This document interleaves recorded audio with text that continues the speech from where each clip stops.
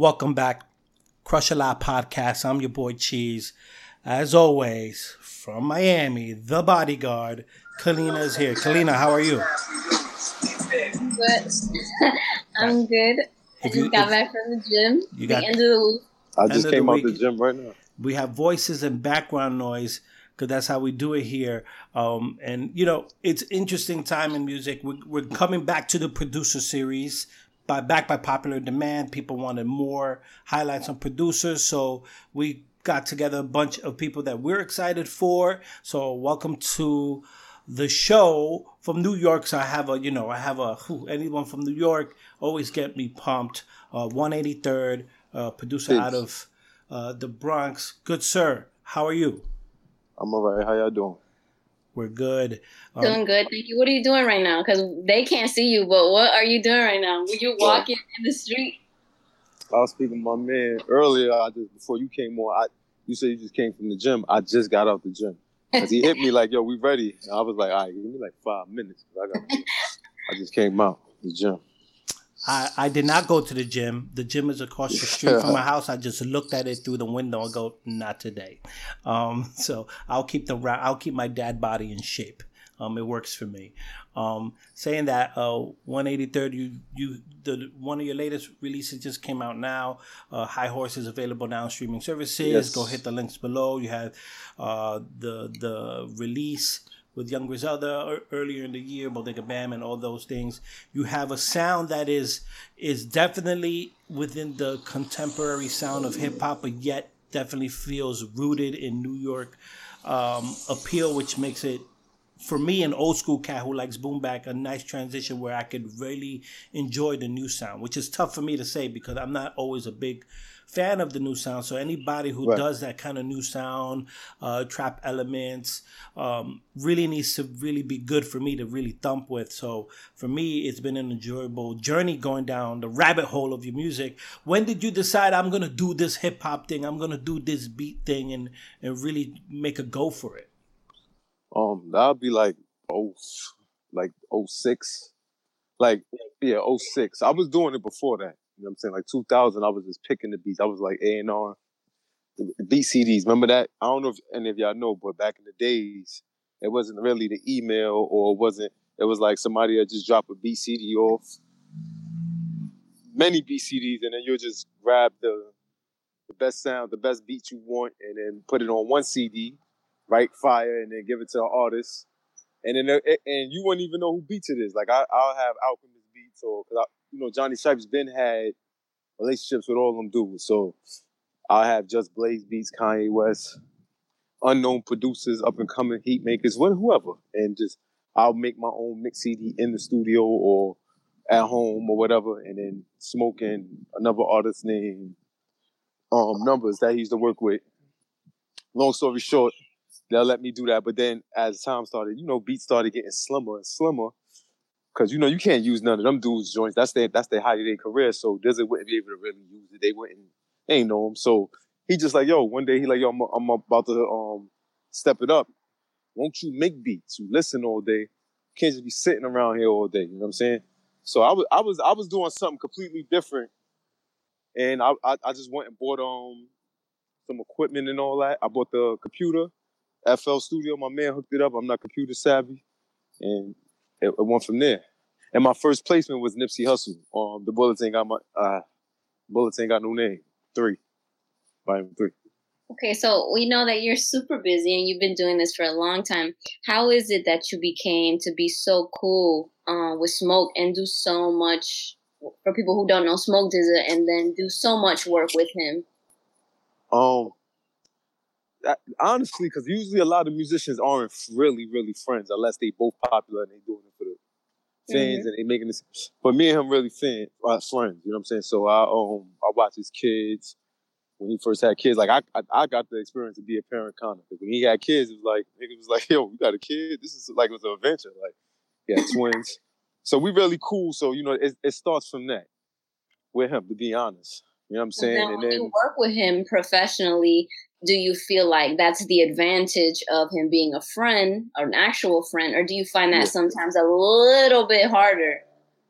No, it's not harder because it's like a touchdown. like, let's just say this. I'll say this, be honest.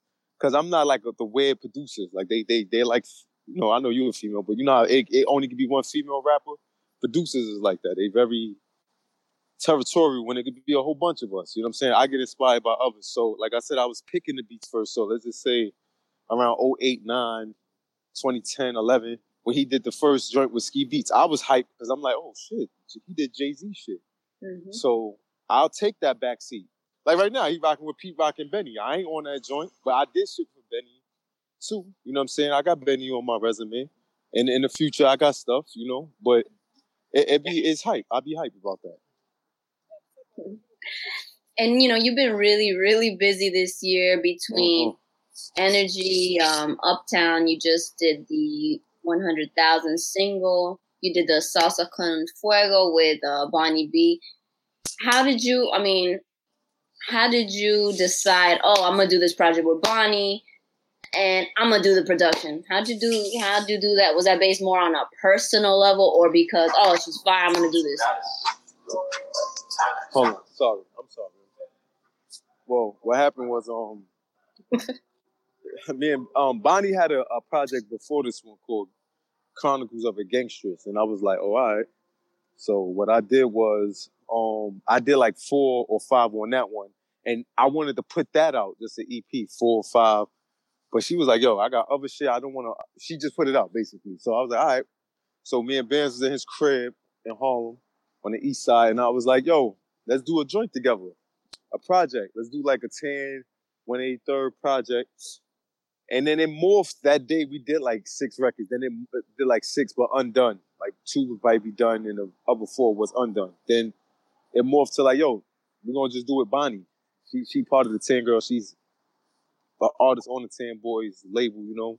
So that's how that happened. It was like, yo, we just going to alley Bonnie and take the training wheels off her. You know what I'm saying? So that's why Bams is on so many, because it was supposed to be me, him, and like a 10 Boy thing. You know what I'm saying? But then it moved to her. Let's see. So can you say, I can't assume, but I can say that if you didn't think she was fire, because, you know, she is a female and there aren't. Nah, she go. You know, I assume that's why you also wanted to work with her too. Like, this is fire. Of course. First of all, she rap. Everybody always say this about females rappers too, because I don't see nothing different from female or male. If I like what I hear. But she rap better than mad people, male or female. Like she raps, she write her own, she do it on the spot, she don't write at home, none of that. Put a beat on, and she got different flows. See, people doing, a lot of artists now, they doing things in their comfort zone. And when I say comfort zone, I mean like they don't even want to do a different flow or nothing. They want to be able to do this. They flow is pre-recorded, like, so they could just say anything because they doing the same flow on the same type beat. But certain artists like Dizza, it'd be like a different tempo. He could rap on it. Mm-hmm. And I look back at history and I'm like, only the greats did that. Like Biggie did Notorious Thugs, but he could still he could do anything, party record. Only the greats could do that. Some greats I was listening, I'm like, nah, this nigga can't rap the. You know what I'm saying? It's true. It's only certain people that have this type of, I don't know. Busta Rhymes is like that. Ludacris is like that. Jay-Z's like that. It's just the versatility. Right. Cameron is like that. The versatility. I say this all the time about the Jizz. I go, Jizz is a great lyricist, but my dude raps the same way in every song. And like he needs to speed up his cadence or go crazy somewhere. That's why I always like RZA. RZA with unorthodox, but you never knew what you were going to get with him. Sometimes it was good, sometimes it wasn't. But at least he was out the box, and I'm trying to be an engaged listener, and that's important for me in terms of just listening. Yeah, so that's about it with Bonnie. She could do different flows. I don't know if y'all listened to the whole project, but none of the beats are the same pocket over and over, which I'm not mad at that. I like consistency too. Of course. And I mean, to me, it doesn't make a difference whether you're female or male, but I mean, kind of in this lane, you're not really going to get a female who's too versatile either. And then they kind of sound the same too. And then that's it. It's a short run. Oh, there's always some super sexual, like, anyways, I ain't gonna get to it. I mean, no, you're right. It is a super sexual type shit, but like, but I'm noticing, sorry for cutting you off. What I'm noticing with the females now is not the excuses, the men. The women are voluntarily doing that. Like, you know, like they're putting themselves in the box. It's not that men want to see y'all naked and all that. Now men are saying, yo, damn, shorty, calm it down. Which it might have started from men. Because, you know what? Like it's women musicians see it the same way as anything, though. They see social media, they see people on the internet, and they see what sells. So what's going to sell? What's going to sell? The more clothes I take off and the more raunchy I rap, then it's going to sell, right? And that's a lot of people. But then there's the other percentage that are not like that. Uh-huh. Anyways, it don't matter because a lot of females, a lot of people, I mean, they want to be mad at them for being over-sexualized, but at the end of the day, they got a audience, man. People buy it and they love it. So you got to blame the people because the people making them millions or millionaires. Right. That's true. That is true. That's why I said it don't matter because I don't really. Bonnie don't want to only do that, but she can get like that too. You know what I'm saying? She can get like that too. So I just, you know, her and Naima, they both very versatile, and I like that. You know what I'm saying? I don't think that business plan will work for me though. I don't think it works for some people, for others it doesn't, and then you know what? That's it. That's what they're gonna do. The game, though, you can find your lane and just and do that. That is a good thing about hip hop right now. There's many genres of it, so it's hard for me to always say like it has to be a certain way. I like that it's different. I like that it has. Every generation is gonna have their own sound. I'm old enough to understand that, and the biggest thing for me as an older listener. Yeah, listen, I'm about to be 40 years old. You're going to have to say some shit to hold it down for me. I'm just beyond the point of just hearing the same thing. You're going to have to say some stuff that we're like, oh, that's a new idea or thought. I think that's why older listeners get a little jaded sometimes. Like how much of the same rhetoric we could hear from a 20-year-old or a 25-year-old. I need to hear something that's compelling. But I do think it's out there. So it's an interesting thing. I think it's out there, but they got to be open-minded too. Yeah. You know what I'm saying? Like, I don't like that. I'm pretty open-minded dude, with that. I think I don't like that. They don't want to listen to a trap beat. They don't want to listen to something that has no drums. They want to listen to beats that only have drums. Yeah. It's like almost something with the old people. Like, you gotta I only want to listen to Jadakiss, but when Jadakiss drops something, you're still not getting it. So, like, which one? What is it really that you want? I did an interview with Sadat X not too long ago. We talked about that, so go check that one out. I had an interesting conversation online on Twitter with another producer called Sharp, and I had a thought in my head that I wanted to bring up with you. Is really how do you protect your craft and your music in this day and age of how we do things, especially the way labels handle things. And what you mean though? Just like rights, your masterings, your like how that goes, ownership of music. That shit is a headache. That shit is a headache. I'll tell you this. I don't want to say it like this, but just put it out. Because even if, like, you see how Juice WRLD's getting sued now? He's getting sued. He got sued twice. He got sued for, like, recently, $15 million, and then he got sued for Acid Dreams or something like that, right? Lucid Dreams? What was that song? Lucid Dreams. So he got sued twice. Well, he got sued once, but he was about to get sued. And I say, damn, he just showed people a loophole. Because he's getting sued for $7 million on one of them. On the first one, he got sued for $7 million, but he made like 20 already. So it's like, I'm not going to fight the cease and desist. Hey, God, you want the most of the public? I made 20 already, 20 M. So go ahead. You know what I'm saying?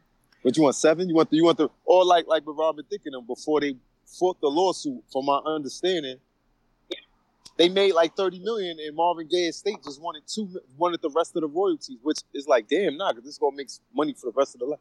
But I made 30, I made 30 already, 30 million. So I don't know if you put out a free mixtape and you gross $1 million, and then somebody come and say, "Yo, that sample right there, I want $7 million, or I want the remainder of the royalties off one record without clearing." I'll take that. I'll take that hit. I'll take it. You'll take the hit because you already made money. You already made the profit. And then you're going to always be able to perform it, Stu. They ain't getting no money from that. The artist still going to be able to always perform it. Now, I don't rap enough, but the artist got at least still go, you know what? I'm still going to tour it. So I'm still getting 50, 60 a show, whatever. And Stu, I'm sure if you negotiate where you get like 20%, 10% or something like that in that. So, I mean, that's one way to look at it. You know what I mean? Yeah, for sure.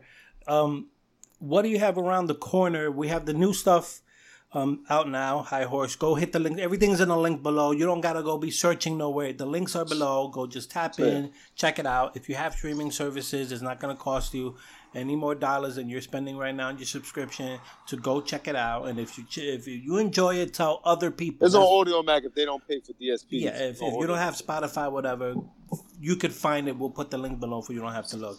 What do you have around the corner? Buy it. Even if you stream, you can still buy it. You could. That's what I do. Yeah. I mean, I just threw that one out there because it's like, some people, whatever. A listen is a listen. Yeah. You know what I'm saying? What do you have around the corner? It's up there. Say it again. What do you have around the corner coming up? Now, what do you have coming up? Do you have something coming up at the end of the year? All right. Well, me and Manolo, we just getting the part 2. That's getting mastered right now, as we speak. That's getting mastered. I ain't gonna say the name, matter of fact, but that's done. I'm working on. I like to surprise y'all like the month or 2 ahead, but the year's almost 2 months in. Yeah. So December I'm coming again. Pause. And November. In November, I'm coming out in November. Huh? The knees buckled. And I'm gonna do, because usually I used to do the instrumentals on all the projects, but now what I'm gonna do is I'm probably going all the projects that don't got the instrumentals. I'm gonna probably do a project for each one, or alternate, like how they is doing the Chop Not Slap. Maybe just alter the cover, and it'll be all the instrumentals to it. So it could be a separate project. So it won't be all together. You know what I'm saying? Hear you. Mm-hmm. Crush a Lot Podcast. If you're new to the show, thank you for checking out the show. We greatly appreciate it. But we really, really want you to go hit the links below. Go check out 183rd's catalog. I think there's a lot there to enjoy and get excited about. So go hit those links below and let other people know what you're listening to. That's the whole thing about hip hop, what makes it special. So as much as we like our subscriptions and our numbers, we want you to really go and support the artist in any way you can, whichever way you can. It's a wonderful time to be a hip hop fan. 183rd, thank you for your time so much. Kalina, as always. Y'all having me on. Catch everyone in the next Producers episode. Peace. All right, peace, my brother. Thank you.